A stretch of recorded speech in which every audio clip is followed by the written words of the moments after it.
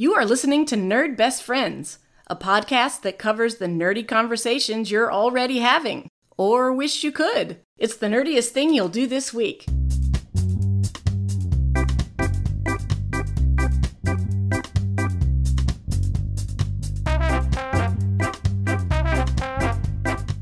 Hey nerds, welcome back to Nerd Best Friends. I'm Annalise, I'm the Mary, and I'm here with my best friend Rob. Hey, it's me, Rob, your best friend, your podcast host, and clearly I'm the Mary, you're the Rhoda.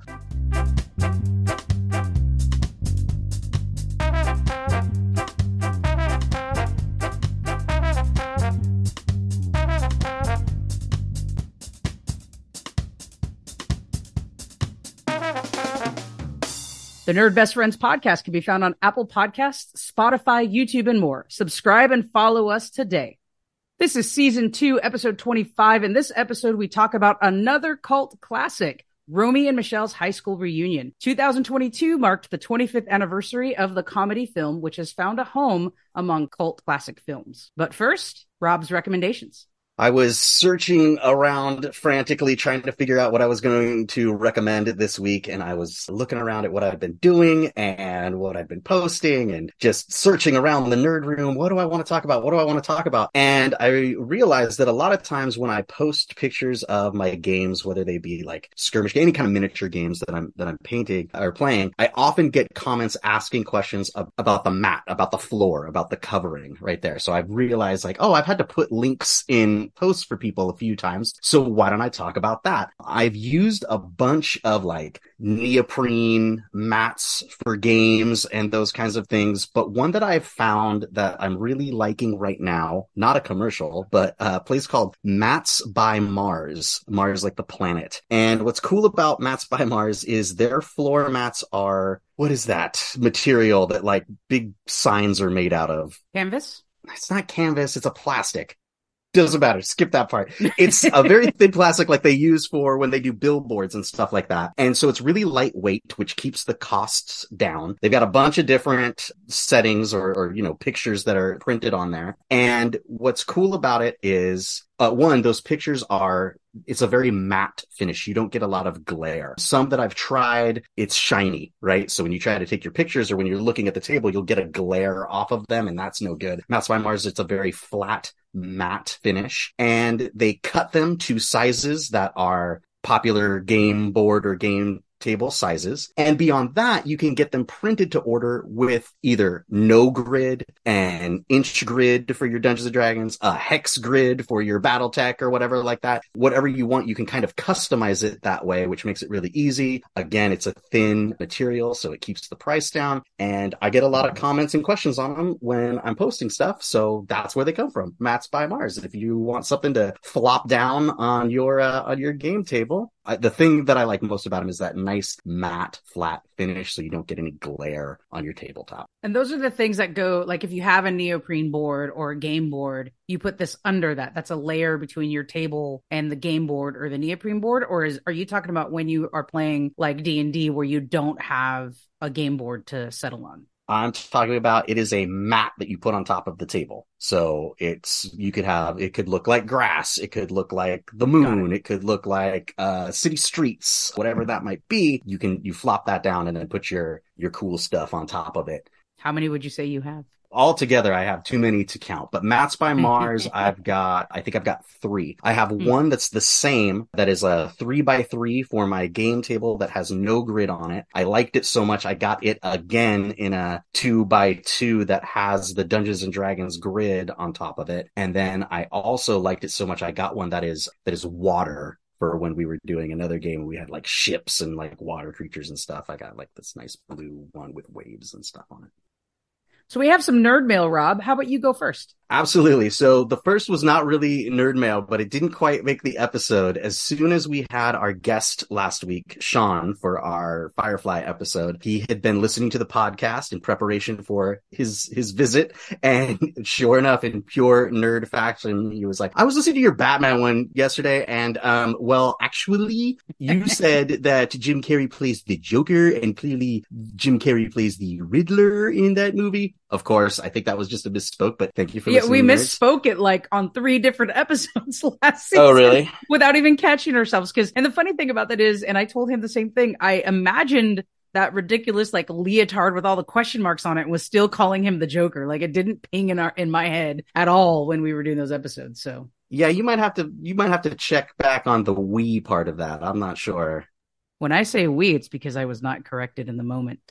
But the thing that I did want to highlight was an awesome post that we got on our Facebook page from listener Deborah, who shared a painting that they have in their house, which is like, it's your classic forest scene. It's got some smoky mountains in the background, and it's got trees of multiple colors kind of in the foreground. Just a classic painting that you would see hanging on a wall somewhere. However, in the midground, was it them that went and painted that in? Her husband painted in the Iron Giant walking through that scene just behind the trees and in front of the mountain. It looks to scale. It looks like a shot, like a cell right out of the movie. It was so cool. And to know that that they saw that and then just had that vision to make that homemade scene and put it in there and then it hangs in their house just warmed my heart. I thought that was a super, super cool share. So thank you, Deborah. And check out our Facebook page. If she hadn't had said that her husband did it, I would have assumed they bought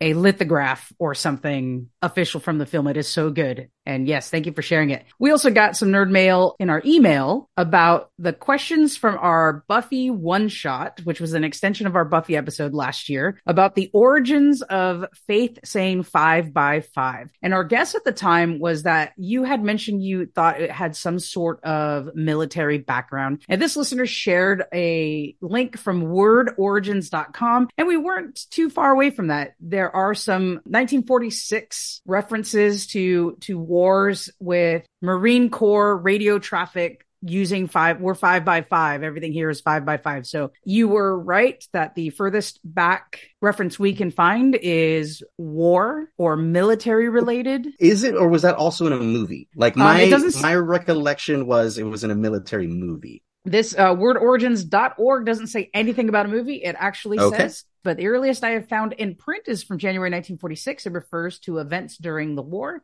from the U.S. Marine Corps magazine Leatherneck. And then there's the text of what they said. Platform 3 to Empire, I hear you loud and clear. I hear you 5 by 5. Do you mean to fire on those horses? Was the conversation between two folks that was reprinted in 1946. So it could have been also in a movie, but you were right on the nose that it had a military background. Thank you to the listener for sending us that link.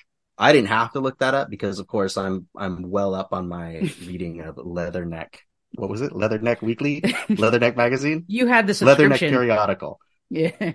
You found it in your dad's garage.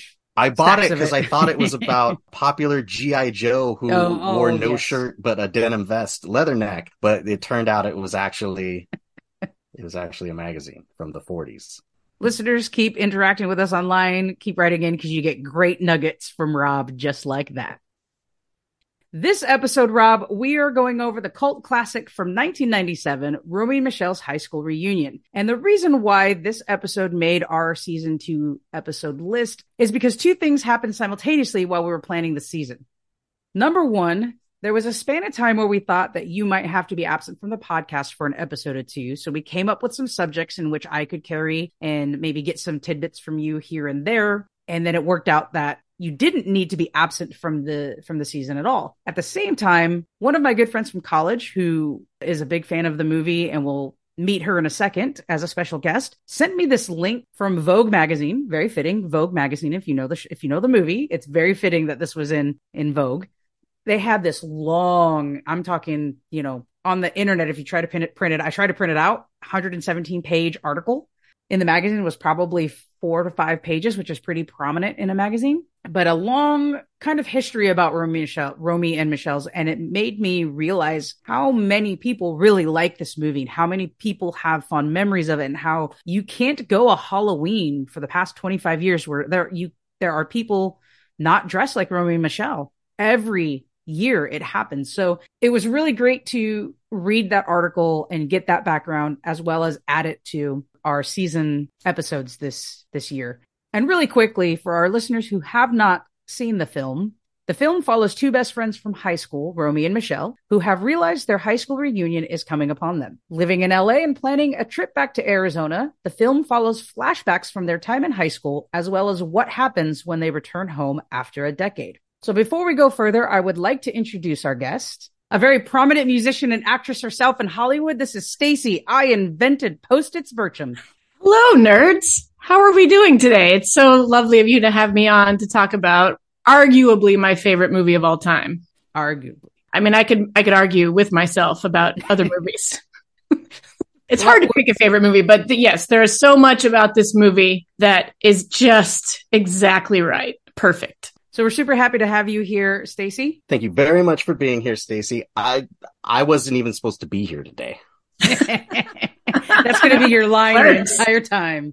Yes, I think it will be. I don't know why I'm here. This movie, it's not a fantasy movie. It's not a sci-fi movie. It's not based on a comic book. There's no graphic novel tie-in. There's no role-playing game spin-off. It's just a movie, you guys. You are here because you're my best friend. Spoiler, I may be taking some of Romy into my next D&D character that I'm creating. Oh, no. I know. I guess I have to attack. Anyways, more on that later.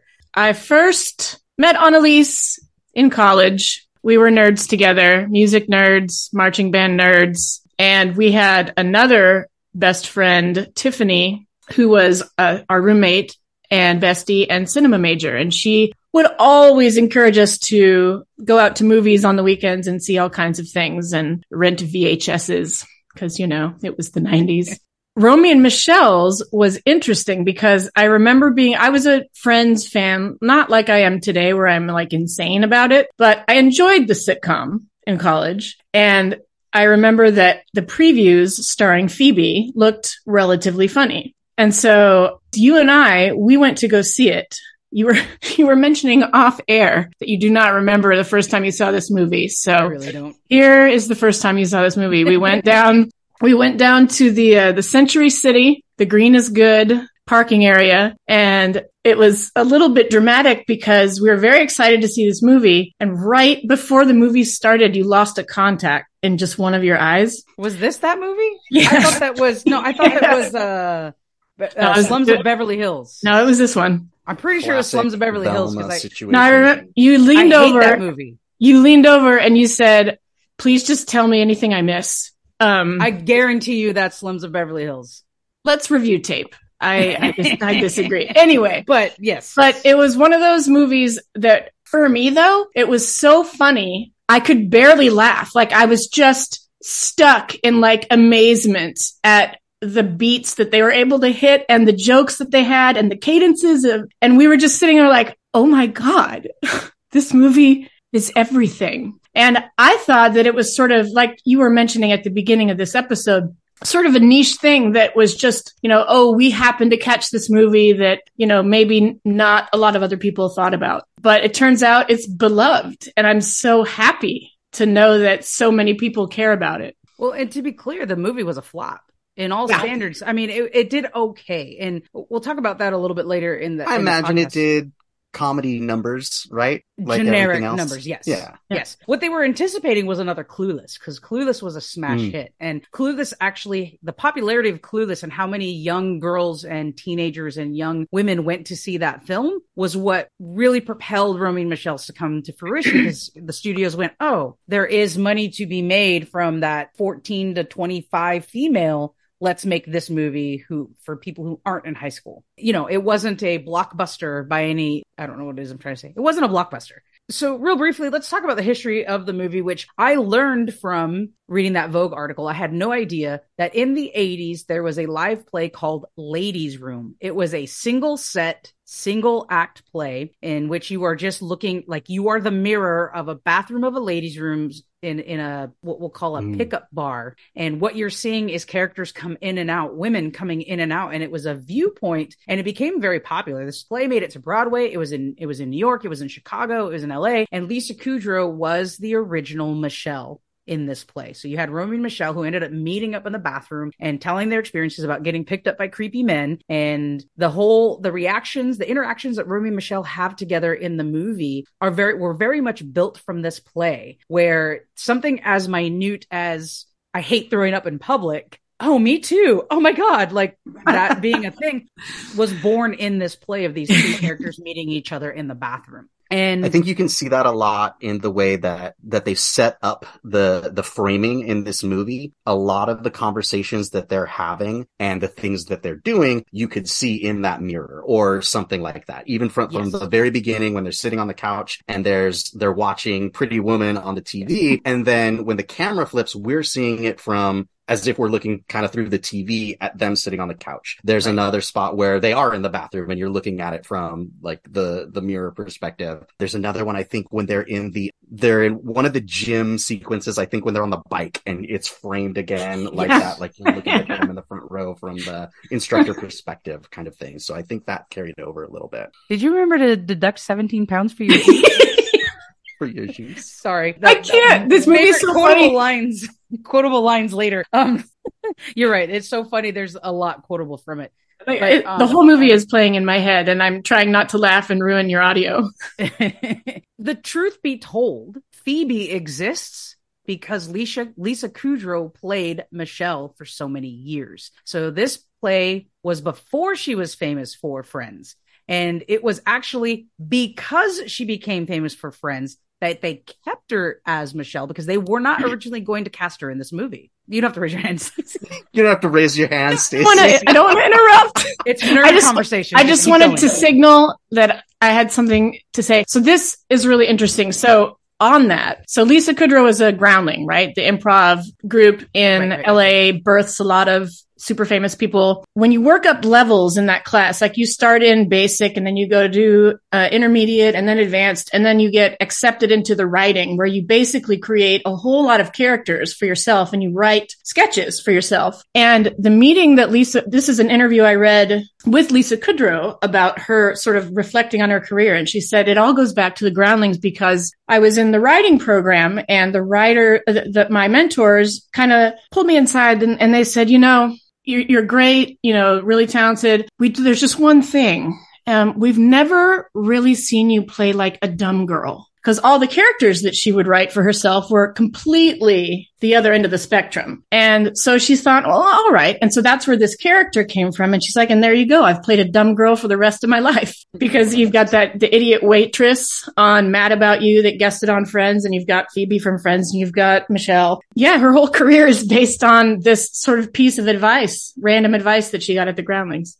So the timeline goes that she was in this play, Ladies' Room, right? And that happened before. Then there was a TV comedy also called Ladies' Room that she was in. Oh, they did a single pilot that wasn't picked up and it was really, really bad. Oh, okay. So I learned about that in the Vogue article. Yeah.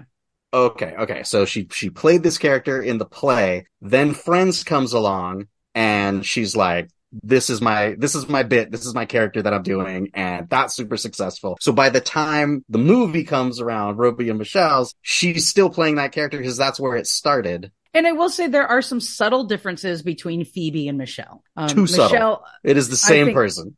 I think Michele has a little bit more depth to her than Phoebe does. I think Phoebe, and maybe Stacey could chime in more about this because you're more knowledgeable about Friends. I think in Friends, she's the one trick pony. And she plays a role as one of six. So her jokes are always this. I think Michele has more depth. Like, you don't get the serious in Friends. You don't get the serious. I didn't really know that things were not that great in high school. I had a blast. You and me have been best friends. Like, you get a lot of these really honest, almost dramatic moments from Lisa Kudrow as Michele that you don't get as Phoebe. But I will say, I read your comment on that, Rob, and I agree with you. I think if these were the only things that you have seen from Lisa Kudrow, One Trick Pony would make sense. But I have also seen her in dramatic roles in which she's very good. And what makes her a good actress with this character that now she's used in a couple of different scenarios, if we use terminology that Stacey threw out, beats. It's the tempo and the timing in which she delivers a line where a simple like, Me Too is hilarious. Yeah. And that's where she that's the character. She does it perfectly. I mean, that's her bread and butter, but the context matters because otherwise it's like, oh, they made a movie after Friends where she played the same character in Friends. It's like fan service, like whoop-de-doo. You know? Yeah, and Friends and Phoebe really exists because she did this first. And that's some great insight to have. Yeah. And, and in 1997 or 98, whenever this was, we were not so saturated with the Friends everything. Like it was sort of 3 years, I don't know, into the run of the show. Friends was 94. Yeah. So yeah, like just 3 years. Yeah, just a few years into the show when it was getting really popular. And so now instead of these sort of, cultural icons that all these characters have turned out to be and the presence in pop culture, it was just a show on TV. So I think what you're saying is exactly right, but I don't think people would have picked up on that then. I think they would pick up on it now. Excellent point. Another thing that I think has created this cult classic following of the movie is it is one of those movies, and Rob, you and I talked about this in both the Nerd Watching 80s and 90s episodes for a show like Freaks and Geeks that follows your not typical jock, your not typical cheerleader. Daria is one of those we talked about. This falls in that group as well. They go through, as they're going through their high school yearbook in the movie, they're talking about the A group, all the popular kids, the cheerleaders and the jocks. And the B group is all the theater and drama kids and the performing arts kids. And the C group is the nerds and the freaks and geeks, and how Romy and Michele really don't fit into any of those categories. So it is really about that other student. They are not in any of those fitting categories, and they are their own. We hate high school. We don't want to be here. I can't wait to move out of Arizona to Los Angeles and be fabulous. Everyone here sucks. Like, they're a totally different group of people that don't get a lot of play in pop culture. I'm going to say I think that's a struggle for this movie. I don't think that becomes apparent until the end of Act 1. And I think they have to do a lot of explaining until you get, once you get into that flashback sequence to really explain that and put her in a back brace. Because the whole beginning of that movie, they're the clueless girls, right? They're hotties. They're in LA. They're kind of ditzy. And that's what you think the movie is. So then to get it to where they can move the plot forward by them being not excited to go to their high school reunion, but worried about what people will think. All of a sudden, they got to really slam on the brakes and give you these flashback sequences and introduce a bunch of different characters because they're not those characters when the movie starts. And it's an interesting, choice or poor planning, or there's a different way that they could have done the beginning of that movie where even with the wardrobe choices, yes, they're outlandish, but they're very 90s outlandish and they're kind of skimpy. So you don't really get the sense of oh, these are awkward people who make their own clothes. They're just hot LA blondes, right? With a fun, frisky use of color. And clean lines. Thank you, Lisa Luter.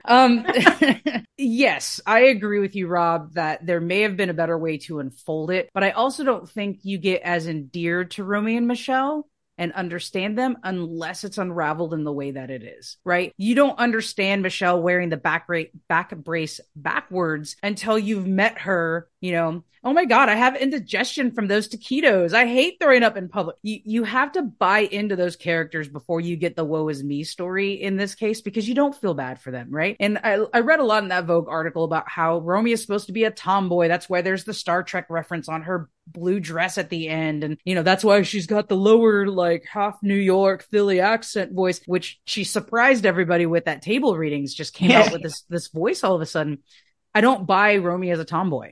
No. Right? There's some things that they never awkward. Yes, exactly. I think there's an awkwardness there. When I was reading it and I heard that voice, I was like, oh, again, probably through Act 1, I was like, that voice is really inconsistent. And then realize that's when she talks to Michele, she talks normally. When she talks to people out in the regular world, or she's telling a lie, or she's trying, you know what I mean? That's when that voice comes out and it's very awkward. And that helps sell that kind of the out of place weirdo characters very well. I think it's just understated and just noticeable enough to be a really good acting choice for that role. The brilliance of Mira Sorvino, who won an Oscar as they were setting up to film this movie, and being told by her her people don't do this movie following an Oscar nod, and she did it anyways. I mean, there's things she's brilliant in, and that exact subtlety and how she came about that voice and choosing when to use it versus her LA persona, brilliant. And again, it helps buy into those characters. I think you have to get endeared with them right away to continue to follow the movie. And, you know, them sitting and making fun of Pretty Woman and, you know, what it means to Michele once she finally gets to shop helps you kind of understand who they are before we can accept them as the awkward Madonna twins. That was a really funny part as I was watching the movie. This was my first watch when I watched this movie. It was like, okay, like usually when you see a movie in another movie, it's because they're hanging the lampshade on like, this is the same movie. So I see that and I'm like, oh, okay, this is Chekhov's Pretty Woman. How is this all going to come through in the end? And it really doesn't. Nope. It's immediately for you to know who they are. It's just immediately. A joke. Yeah. So let's talk about favorite characters. Who's your favorite character in Romy, Michelle's? Originally, it was Romy because I feel like I could just do her voice and I wanted to be her. And that cute shirt she had that was like the three hearts. I was like, I would look cute in that because, you know, I've got some boobs. As I've gotten older and come back to the movie and watched it, I've really enjoyed the real character work and the planning that went into who they each are. They're not just two sides of the same coin. Like they both are coming from very different places in what their perceptions are of themselves. Like Romy is very much the leader and very much the wisher and the needy and earnestly wants to belong. And Michelle's like, everything's cool, whatever, and looks to Romy for how are we feeling right now? How are we doing right now? And it's not until the last act that flips a little bit. And Michelle's like, those are little subtleties. At least for me, they were subtleties. I just thought it was funny a long time ago. So I've enjoyed sort of picking apart those characters. I love Janine Garofalo. I love everything she says is hilarious. A favorite. I like Christy Masters Christensen. I think they're just great. I mean, I don't know. You guys went to high school together. What was your take in high school? Like, did you guys have these horribly mean people that they, you know, satirize in these comedies? I was not popular, but it was not this cutthroat culture. At least I didn't think so. I will say the thing that pings out of this movie the most is everybody made somebody's life hell in high school. And I think that is 100% accurate. I know I made someone's life hell in high school. And I know that people made my life hell in high school. I think it doesn't matter. We start talking about the stereotypes of kids. Someone like me was in a little bit of everything. I played sports and I was in band and I was in drama and I was in mock trial with all the nerds. And like I did a whole bunch of different things. That's where Romy and Michele really pinged me. Like I wasn't really part of any group, right? But also I think the most poignant thing is, that you have your mean girls. There's a whole nother franchise of movie, thanks to Tina Fey, that focus on the Christy Masters Christensen and the A group kids, right? I think that the main point being that everyone made someone's life hell in high school is exactly what is probably the most powerful part of the movie.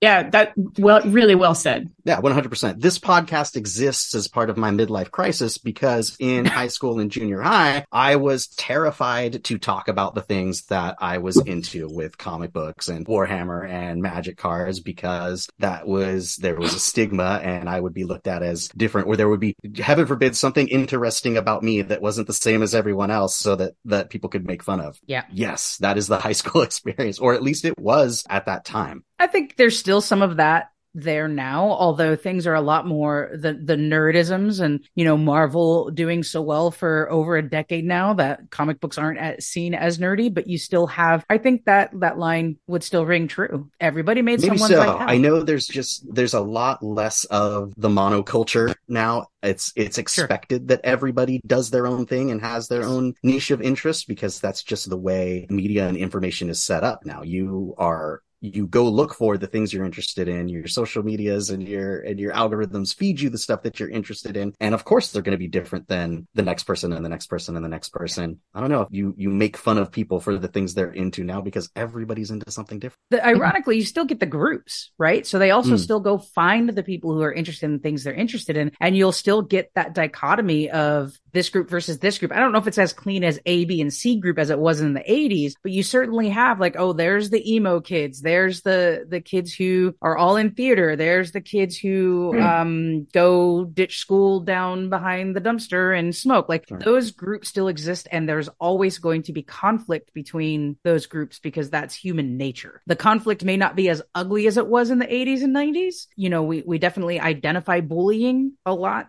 more now and are freely open and talk about it in the high school culture now than we did 25, 30 years ago. But we still haven't answered the question. All right, can I talk about Wait, what was the question? I'll go first. The question was, who's your favorite character, Stacey? And you haven't answered the question. I'll go first. Janine Garofalo by far. That's mine. Why would you go first if you knew that was mine? I did not read your notes, and I did not know that was yours. I'm not even supposed to be here today. I read some of your things. I did not read that one on purpose because I did not want to know who your favorite character is before you told me. But it's also no surprise to me that as my best friend, we have the same favorite character. And for me, that just comes from who can I relate to the most, right? I can't relate to Romy and Michele. People consider me a tomboy. I'm not a big fan of the use of the word, but I don't identify with Romy. I was never skinny, pretty, blonde, hot girl that wears. Well, that was my thing. Dresses. That was not my thing. That was my point.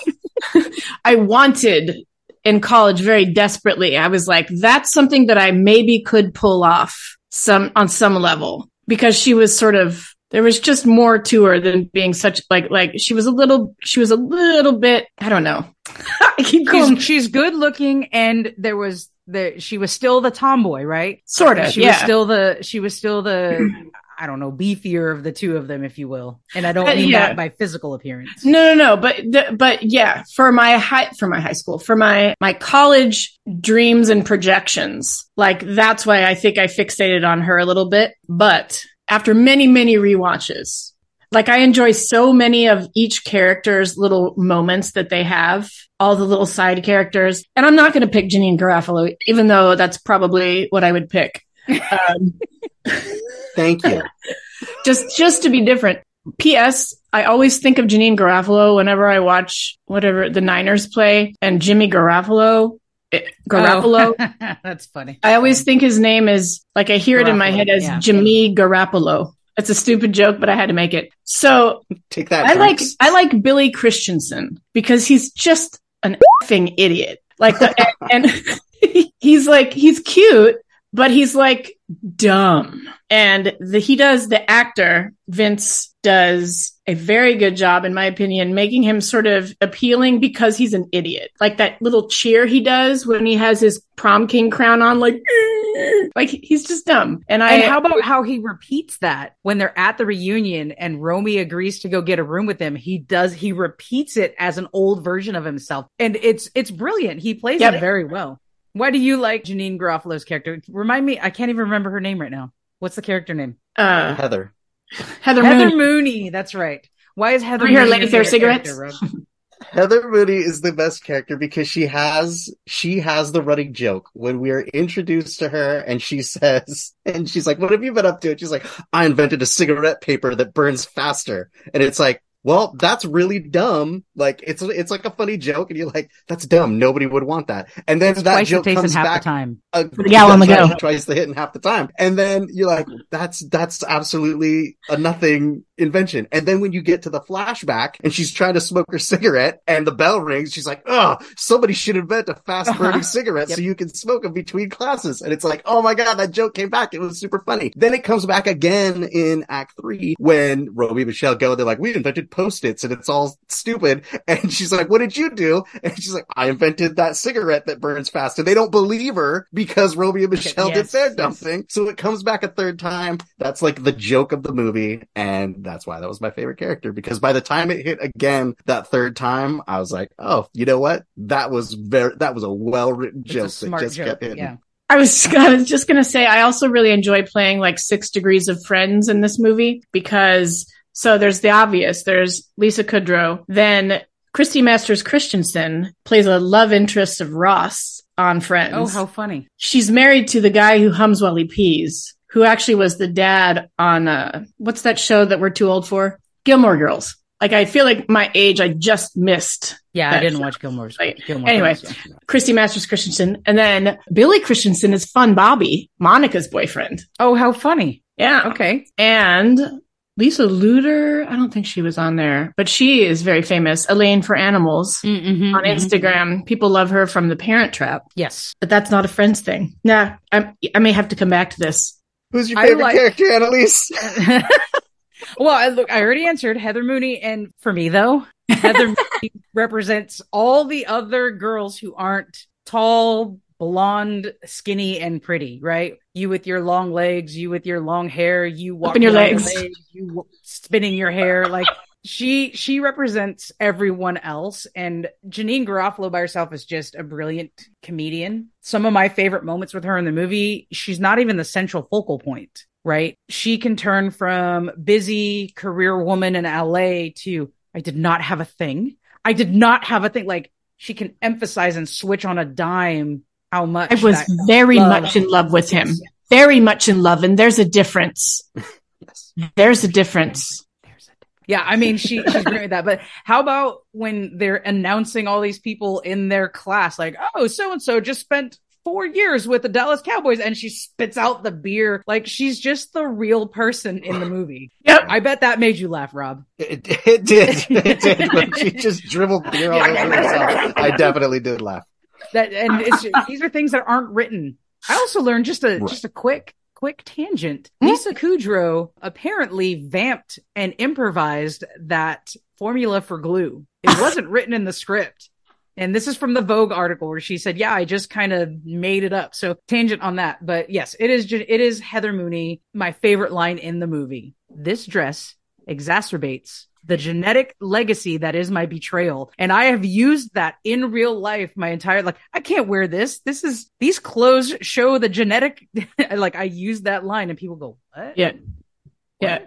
For me, though, it's like I've given birth to my own, like, baby girl, except she's like a big girl who smokes and says shit a lot, you know? That's good stuff. How about favorite moments? This might be hard, but if you had to choose one moment in the film that is your favorite, what would your favorite be? And while Stacey is in shock with this question, Rob, how about you go first? For me, it is the car scene when she shows up with the car. One, like, there's like a funny scene for her to get the car, and then this very nice Jaguar pulls up, and it's like, okay, perfect, because she worked at the Jaguar dealership and she did this thing. It pulls up, and it's just sparkling, beautiful, on the beach, looking perfect, and then she hits the La Cucaracha horn, because of course it's... Only Ramon would have that. Ramon, yeah. It's got Ramon's horn on it, which totally made me laugh. And then they have the whole scene talking about it. But then they get in and it totally sets up that expectation of, like, Hollywood on the beach, Muscle Beach, you're gonna drive down the thing, and it backfires and, like, the clutch pops out because he said he was fixing it up, and they just keep going. It's one of those jokes where, like, oh, the joke happened, we're gonna do it again. Woo! Yeah. And the same thing happens. And then we're going to do it again. They get excited. The music starts playing. Pop, pop, pop, pop, pop. Like, that scene is awesome. That's my favorite scene of the movie. Sure. I mean, I'm sure there's other movies that do that exact same thing, but it just struck me from it being a Jaguar from the beginning to, like, Ramon's horn to everything. That was my favorite scene. You know what bothers me about the end of this movie? They jump in his helicopter. Thank Who you. Goes back and gets Ramon's car. No, Ramon got screwed on that one. I mean, I have waited for the DVD extras and for the commentary for the Vogue article was very thorough and did not address this. But didn't address it. No, the only thing I mean, Sandy Frank is rich. He probably paid someone to just drive it back. But that went through my head every time I watched it. The scene that Ramon's car doesn't get tied up. He doesn't get his closure. The part I love about that scene the most, Rob, is that last time you can see on their faces, they act it brilliantly. They're waiting. And the car's going, and then, okay, now woo! Like, it's perfect. It's really good. It's a really good scene. I will go next. My favorite part of the movie is actually a really, really subtle part that probably took 3 or 4 watchings before I even realized what was happening. And this is another Lisa Kudrow brilliant thing who just owned the character Michele. When they leave in the car, it's playing Footloose. And if you pay attention, she's singing along, but she doesn't know the words. So if you listen very carefully, she's just oh no, you don't have to listen very tell carefully. you. Like it is. I've got that's all one part of our hand scene. and then yeah, I. like Yes. like and it goes on because it cuts to them a little bit on the freeway and it's a little bit later in the song and she's still singing the wrong words. For me, that subtlety is hilarious and it makes me just laugh every time. We have all been on road trips where someone is singing and all of a sudden just starts singing random words and you're like, is that what that song always said? And thankfully we have little devices in our pockets these days that can do that. But in 1997, that wasn't the case. They had a flip phone, but they couldn't Google. Google did not exist. They couldn't Google the lyrics to Footloose. So there's Michele just singing along whatever the word she thinks is. And I love that moment. It's so endearing to me. It makes me love Michele that much more. I'm going to try and describe it. There's literally almost no dialogue, but it's my favorite scene in the whole movie. And it's the part that I have watched so many times and tried to analyze the comedy, how they got it to be so funny. But it is when they're in the laundromat and they're filling out their forms. Romy goes, I'm so excited to be going to this reunion. And then Michelle's like, me too. And then Romy goes, And that exchange is the funniest thing that I had ever seen in my life. It's so stupid, but it makes me laugh so hard because it's just their little banter. And they're not even saying words. Like what is that? But it's awesome. That's my favorite. I thought you were going to say the business women. Oh my God. That might be a close second. Because that's by itself. Do you have some sort of business women special? And eventually we're doing Tucson later for a thing. And they're trying to pull off these outfits that they made. And finally the waitress is, what kind of business you all in? And Michele just that look. She turns and looks at Romy and the scene just sits there for a minute. And again, it's a nonverbal thing that makes them really own these characters. I thought that was going to be your favorite. No, that's a good one. I've told you before, Annalise, that is how I used to look at you during football season. Okay, what happened? Everyone's all boo. And Stacey goes, what are we doing? What happened? Why are we booing? Yeah. Why are we upset? Do we clap for that? That's good stuff. The next category is quotable lines. I think we've already quoted them throughout this podcast, but is there anything that comes to your mind, Rob? Is there anything that comes forward as quotable? I did. I grabbed the line, God, Michele, you're the funniest person I know. I wish guys were as much fun as we are. And I grabbed that quote because I feel like that's a very overall attitude of the movie and their friendship and their situation. I think that quote sells the movie and lets you know what it's about right there. Yeah, right on. What about you, Stacey? Almost every line is so quotable. The one that just popped into my head is when they're like... looking at their yearbook and they're like, do you remember what a controversy it was for us to have our picture taken together in the yearbook? Yeah, because Danny Weller lodged that complaint, because alphabetically he's supposed to be between us. And so then we were like, okay, Danny, if you want to be between us, you can come over on Friday night and we'll be waiting. And then he came over and we were like, Danny, it was a joke. And we turned the sprinklers on him. Oh my God. And then there's this beat and then they go, didn't he die? So there you go. Oh, there is. That's a great choice. That's really funny. There's a lot quotable from this movie. I've already talked about my favorite line. I mean, I'm the Mary, you're the Rhoda is really funny. That whole scene because she's like, oh, you're the Rhoda, you're the Jewish one. I'm talking cuteness-wise, Romy. Who always gets asked to dance first? Who lost their virginity first? And she's like, oh, to your cousin Barry. Big wow. I wouldn't brag about that. No, but that's a joke. You have to be older. You have to be old to get that joke. And it's not even a joke. Yeah. And you're not that old, right? I'm not that old that I watched the Mary Tyler Moore Show and Rhoda when they came out in the 70s, but everybody our age watched all those shows on reruns on Nick at Night because that's what it was on, right? So that's what's struck me about that is okay, these people are my age. It's not like this is an old movie and I happen to get that joke. It was this is a joke for all of us who watched these things in the 90s because that's what was on Nick at Night. Right, Nick at Night. That's why it got me so good. And now Friends on Nick at Night. I know, right? So sad.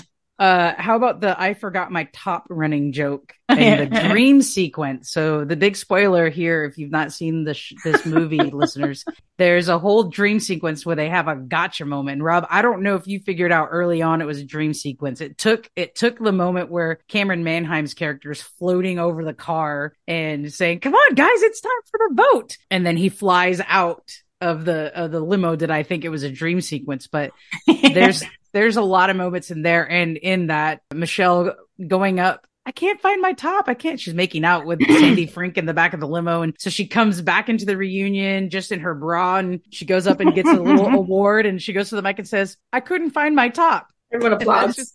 What? And everyone's like, "Woo!" Like, there's a lot of funny in this movie. There's a lot of quotable. And I think you're right, Rob. I'm the Mary part. That really got me. Yeah. I thought that was really funny. I don't know why, but that one really got me. So we talked about this movie being a cult classic, and sometimes, like Rob, I think Rob, in your notes, I saw that you put like, this is not a must watch. Like when you're talking about cult classics and you're talking about movies like Pulp Fiction becomes a must watch if you like movies. This is not one of them. Sure. And I agree. So why the cult classic following? What is it about this movie that has made it as popular and endearing as it is, to the point where the crux of that Vogue article was that Lisa Kudrow and Mira Sorvino did an appearance on a random together, unannounced, on an award show, and they came out in bright colored outfits, and the crowd went crazy, and the internet went crazy. It has that kind of cult following. So why a cult following for this movie? Wait, I thought you were asking Rob. I thought you were asking Rob. I'm asking. Don't ask me. I never heard of this movie until this week. Well, but you've certainly seen it now, and you can attest to what might be attractive about it to audiences. I would love to know Rob's take, just because his experience is so different than ours, which is he's not reconnecting to being 19. He just saw it like today. So I think his take will be different than mine. My take is that it's because this one is the girl one, right? There was Dumb and Dumber, there was Wayne's World, later there was Tommy Boy. Like, these are all the same movie of two friends, and there's a road trip involved, and there's an event that they have to wear silly outfits to go to, and those kinds of things. Like, it's a very cookie cutter 90s comedy movie, but this one is the girl one. And that means something because all the other ones I listed are not, right? I think that's important. That's why it has the biggest audience. If we were to look at people who love 90s comedies like this and poll a bunch of my age dudes, a third of them would say, "Oh, Wayne's World's the best one." A third of them would say, "Oh, Dumb and Dumber is my favorite," blah, blah, blah, blah, blah. But if we're going to ask probably women of our age, they say, "Oh, Romy and Michelle's High School Reunion is the 90s comedy to go to for me," because it was the one that was like that. Good point. Well played. Yeah, absolutely. I think for me though, there is a nostalgia that's present now with all the 90s things. Like, 90s were just normal, and now all of a sudden they're like classic. And that's very strange. As a person who, like you guys, like, suddenly we're older. I don't know when it happened, but we just are. Like, our pictures start to look dated and our hairstyles start to look dated, and it's just bizarre. And that saying, what a fun snapshot of 1997 clubbing culture with just, I think it's fun to look back on it. But for me though, there is a real sweetness that I get to reconnect to in the age I was when that came out, and the time in my life that was so special, like being in college and having a strong group of friends who I laughed with like that, going to see it with one of my friends who I used to laugh with like that, and the fact that it was a female-led comedy with two women who were, idiots, but sort of making their place in the world. And that's how I felt when I was that age anyway. Yeah, trying to figure out who I was and who I used to be and who I was going to be. And I think it all resonates a whole lot. And the movie is sweet. There's such heart to it because it essentially is about a friendship. And I could get emotional talking about it, but I can meet you there with the nostalgia about it, Stacey, because of where we were at the time. Rob and I argue about the greatness or not greatness of Buffy a lot. And I've admitted some of that is the time that I watched it, right? So if I pause real quick and tangent on the story I told about how my roommates made fun of me for watching Buffy, but they had to watch it to record it on VHS. Stacey was the one that pulled me in the door and said, what is this episode talking about the hyenas for? What is going on here? By the like second or third episode of season 2, hooked Stacey, hooked our roommate Tiffany, and also shout out to Tiffany. Who, she just had a baby. So congratulations on the new baby girl, Tiffany. The two of them then they got into Buffy through that. So not a lot, but some of my attachment to Buffy is because we sat down and became a thing together. So that absolutely, to the extent that when the final episode aired, Stacey drove up from, that's right, came over to my apartment from like Long Beach, and Tiffany flew from Atlanta and came in so we could watch the finale, the final episode together. So that is part of what Buffy is. That's a big part of what Romy Michele is for me as well. But I learned a lot reading that Vogue article and the timing of it. Like, Stacey, we can say right now that was the 90s, but it actually wasn't. Because at the time we were in grunge. We were emo girls. We were, everyone was hard. And at the time, Romy Michele were fresh air from the Smells Like Teen Spirit girls, right? All of a sudden, they weren't afraid to use bright colors. They weren't afraid to use bright blonde hair that's in all these funky styles and outrageous and outlandish, like cherry earrings dangling from Michelle's ears. Like, it was opposite of everything that was popular at the time, to the extent that this is now what people think was the 90s, is these bright colors and these patterns. And that really wasn't the case. The other thing that took me a long time to get, and this is now the adult me taking the nostalgia out of it, this movie is not about a high school reunion. It's about these two characters being placed in this setting. And that being said, I would watch more of them being placed in awkward settings. I could watch Romy Michelle's 30th high school reunion because it is that kind of funny. So I appreciate the build of these two characters. I appreciate how funny it is. And I understand the cult classic, especially if someone didn't watch it in 1997, how girls and women in particular can band behind this is a story about what true friendship and true love between your friends is about. And I think that's why it's so endearing. How about final thoughts? My final thoughts on this movie are, there's nothing wrong with this movie. It's a perfectly serviceable 90s comedy. It's probably a cut above some others. I don't know how it holds up for an audience in 2023. It's not a nerd watch. It's not a must watch. It's a funny comedy from the 90s. And I think, like a lot of those comedies, if it hit you hard where it hit you, great, more power to you. One of the things Annalise likes to say on this podcast is you could be a nerd about anything. And so if you want to be a nerd about your favorite 90s comedy and get all into it and cosplay for Halloween Romy and Michele with your best friend, absolutely go for it. You know, there's nothing bad to say about it. I wasn't even supposed to be here today. I'll allow it. That's it. What do you got, Stacey? Final thoughts. I love this movie so much.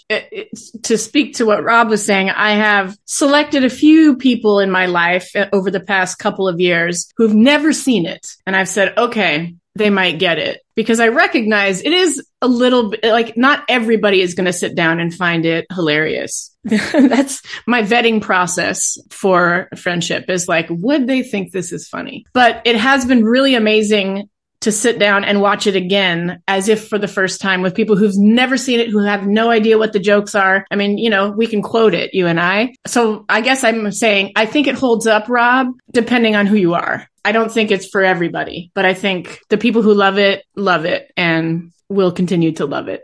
What are those reactions? Like, if you show a 19-year-old today this movie, what is the reaction? Well, I don't hang out with a lot of 19-year-olds. But touche.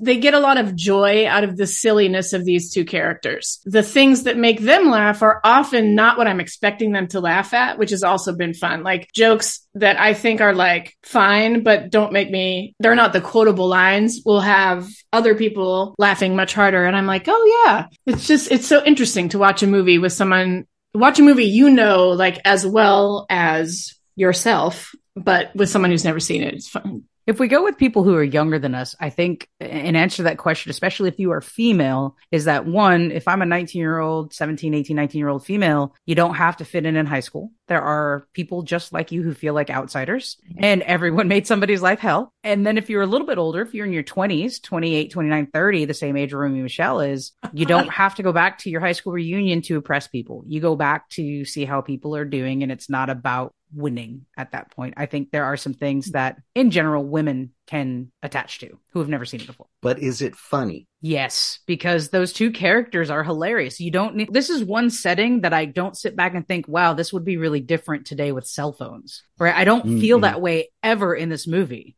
So it is timeless in the relationship that Romy and Michele have. So those jokes are still funny because you don't need to have current setting 2022 technology in the room in order for those two to still be funny. That's a good point. This movie works the same today as it would, because if there was a social media aspect to it and the two main characters decided to go on social media and see what everybody was up to before they go to the reunion. There's the new movie, Rob. Factor is still the same for them to try to make something up to be more impressive. In all actuality, Romy and Michele become influencers. If they graduate high school now and go to LA, they're well known. They're rich and famous themselves. That would be the only difference. But yeah, they would be keeping up with everybody on social media. Instead of looking through their yearbook, they're looking through Snapchat and Instagram. The female best friend relationship there still holds up. And I would say the only difference is like when Romy's working at the Jaguar thing, instead of picking up the company phone, she would have been like, excuse me. And she'd be texting, Michele, you will never believe who I just saw, right? That would be, those are subtle differences. You don't think about that while this movie's going on. So I think a 19-year-old would find some things funny. Probably not the same thing us in our 40s would think is funny. When they're out at the club and they're, oh my God, Michele, there are absolutely no guys here tonight. She's like, oh, I know. Sometimes I just wish I were a lesbian. And then she goes, you want to try and have sex sometime just to see if we are? And she's like, oh my God, Michele, the thought of having sex with another woman totally creeps me out. What if we're not married by the time we're 30? Ask me again. And that joke made us laugh in college as 19-year-olds. Because like, oh yeah, 10 years down the road, we both sort of had the realization at the same time, like, wait a minute. They're like 28. Right. That joke we have layers of hilarity. Yes. Wait, that's only in 2 years from now. Yeah, no, that is definitely apparent in that joke when you think about them going to their 10-year high school reunion. Yes, that is definitely a joke. Still stands up in my reboot that we were just talking about, where there's all kinds of social media and cell phones. That joke still exists, but it's like an OnlyFans joke now. Oh, she has an OnlyFans. Yeah, that tracks, Rob. It tracks. I'm gonna pose another question before we get off the topic of the movie. Okay. When you are so entrenched in the quotes of this movie, is it one of those things where you can find other people? Would you throw down a quote when you're at work or in a social situation? Does it ping other people and you make that eye contact across the room? I haven't noticed it in social settings. I have noticed it on the internet. If you can make a clever quote, often, I mean, from this movie or any sort of little world, that is very fun to recognize. I don't know if I have encountered enough maybe that's my problem. I have not encountered enough situations in the real world where I can put out the litmus test of how worthy are the people that I'm hanging out with. I can't say that I ever have purposely tried if I'm not in a room with Stacy or Tiffany. I'll be really honest with you. That comes way more naturally when I'm hanging out with them. Yeah. And also because the quotable lines for me are so subtle. A simple, like, Stacy texted me earlier, I'm so excited to be on the show today. I knew right away my response is going to be, me too. And her response is going to be, right? Like, yeah. I don't know that I go there around other people. Like, Rob, I quote random crap around you all the time. I just don't know that I ever went there, because a simple like me too would not resonate knowing you had never seen the movie. Actually, I do also have a final thought I'm going to throw in there. I am glad you are here, Rob, as my best friend. I love sharing this stuff with you, even though it's not stuff you would have ever seen otherwise. So thank you for that. And yay, Rob. Oh, my pleasure. But yeah, I can't say that I've ever, I may have said things before that either people did or didn't pick up on. I can't say there aren't any that come to my brain other than Heather Mooney's line that I said I say all the time, like when I'm trying on clothes, and people really don't get it. No, but once in a while, someone will. You just need one. When you're rolling this deep, you just need one.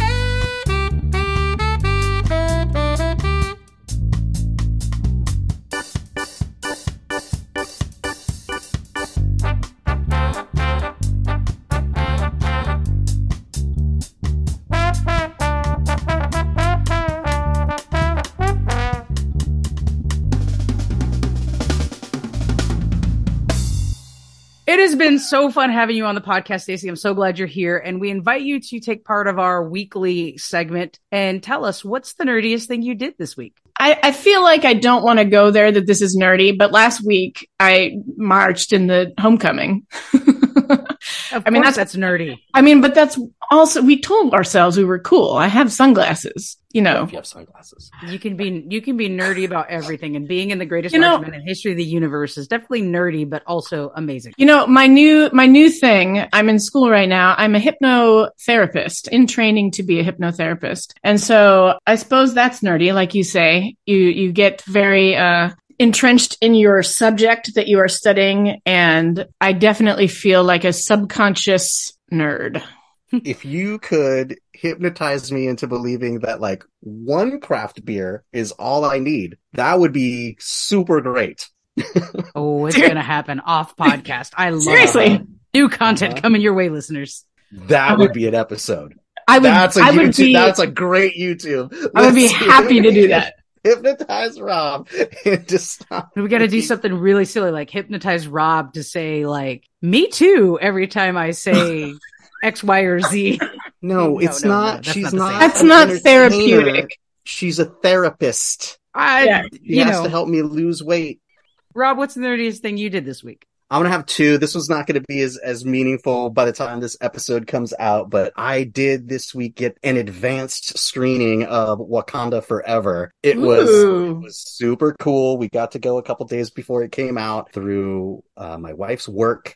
And so theater was just packed full of people, and we got to see the movie before anybody else did. Before the movie came out, of course, I was like, oh man, well, what's this one going to be all about? Ironheart is a relatively new Marvel hero. I think she debuted in like 2016. So I did not know what I needed to know about Ironheart. So quickly, as soon as we found out like the tickets were out and we were going to go see this movie, I was like, oh, well, but that's about that character that I don't know about. So I jumped on my Marvel Unlimited app and just poured through all the Ironheart origin story stuff and shared it with my family. I don't think they stayed up all night reading Ironheart comics like I did, but it was fun for me. The other thing I'll talk about though is more 3D printing. I think I mentioned last week or a couple weeks ago how I printed a cool dice tower. I've got a bunch of them that I like, but then how gratifying it was to like give that away to another nerd who thought it was really cool, and now they're using it during their D&D games. I did something similar. Listener Juliana, who was a guest on last week's Firefly episode, is also a miniature painter, and so what I was able to do was set her up for her painting station. I 3D printed out all of these like stadium style stared paint holders, so now on her desk everything is organized and it's all got a little place for each little paint pot or squeeze bottle, whatever it is out there. And I know that she's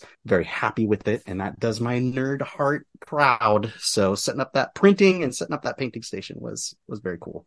That painting stand you put together is pretty legit. Does the back side of it has like holes for the paintbrushes to sit as well? It's pretty sweet. That's a pretty sweet setup. Yeah, thank you. All right, Annalise, how about you? Oh, I know what you've been doing. If you followed our social media, you know what I've been doing. But I will start with, I also have kind of a double. I've talked about how much I'm a nerd about Stephen King. He's got a newest book out that I got at Costco when it was first released, because Costco sells them for about $10 under jacket price, but it sat. And it sat and it sat. And then I went to a conference in which I was going to be on a plane and, you know, some waiting time. And I have been burning through his newest book called Fairy Tale. It is very good.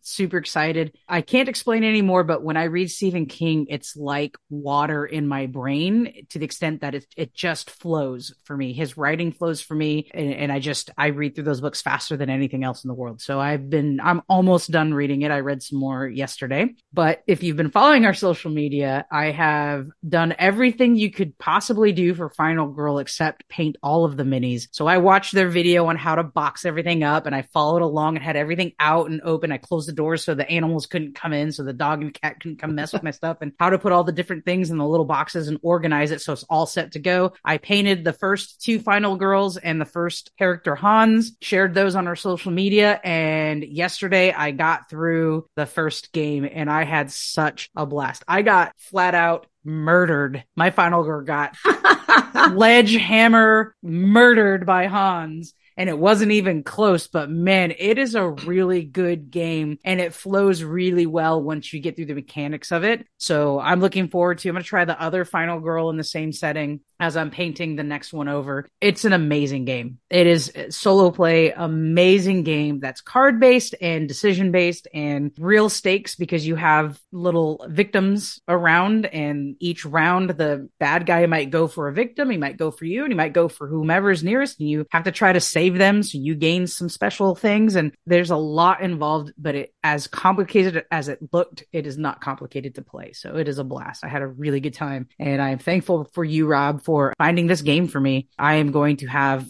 many hours of just burning through these games. The gameplay itself was maybe an hour after, it was a little bit longer. I had the mat out for about 3 hours, but that was me watching some videos, reading through the book, stopping going, is this right? I think once you set from setup to takedown, maybe about an hour to play a game. So remind me, is this set up for you to play through things sequentially, or did you say it's one where you randomly generate like character, villain, setting, and go? There's no sequence. So, well, I think in the box, it starts from the easiest game to the hardest. You can mix and match any final girl, any bad guy, and any location. So theoretically, there are hundreds of combinations that you can come up with, depending on how you want to mix. And they even came with those dice that came in the the little dice holder. So if you want to be total random, it's this guy with the Necronomicon book. And if I want to just play a game, there you go. That's what it is. I can roll these 2 dice and it gives me gives you the setting and it gives you the location, and then you choose a final girl to play.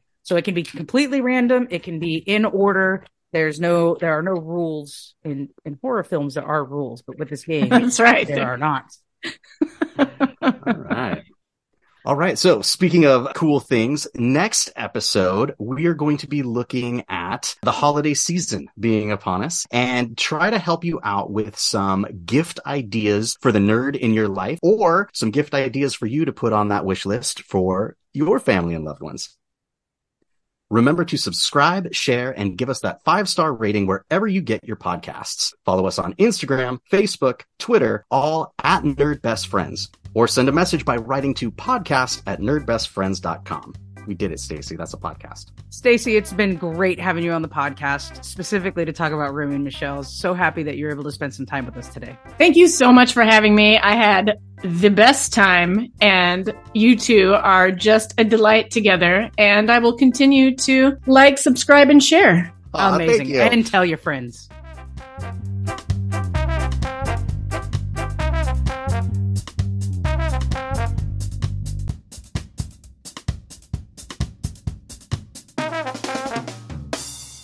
My mom is very excited about this episode. Hi, Mom. It wasn't me that said boobs on this episode. I know. I thought about that. I was like, that. She's going to be like, ugh, my dad and my mom are big nerds. You don't even know. So this episode, Rob. Spit it out! I'm going to mute you in a second. I interrupt you anyway. I could have been absent for this. Oh my God. I'm going to make you be absent for it right now. No, what? You want me to go backwards? I'm just messing with you because you can't speak your sentence. So now I'm making faces at you to mess you up even worse. So now I'm going to have to start over again. Can we say boobs on this podcast? I just lost my train of thought. Well, Stacey, it's been an awful blast having you here. Oh, God. Say awful. Say that differently. Awful blast. No, that was on purpose. It's been a disastrous good time. Let's try that line again. Stacey, it's been a pleasure having you on the podcast. Okay.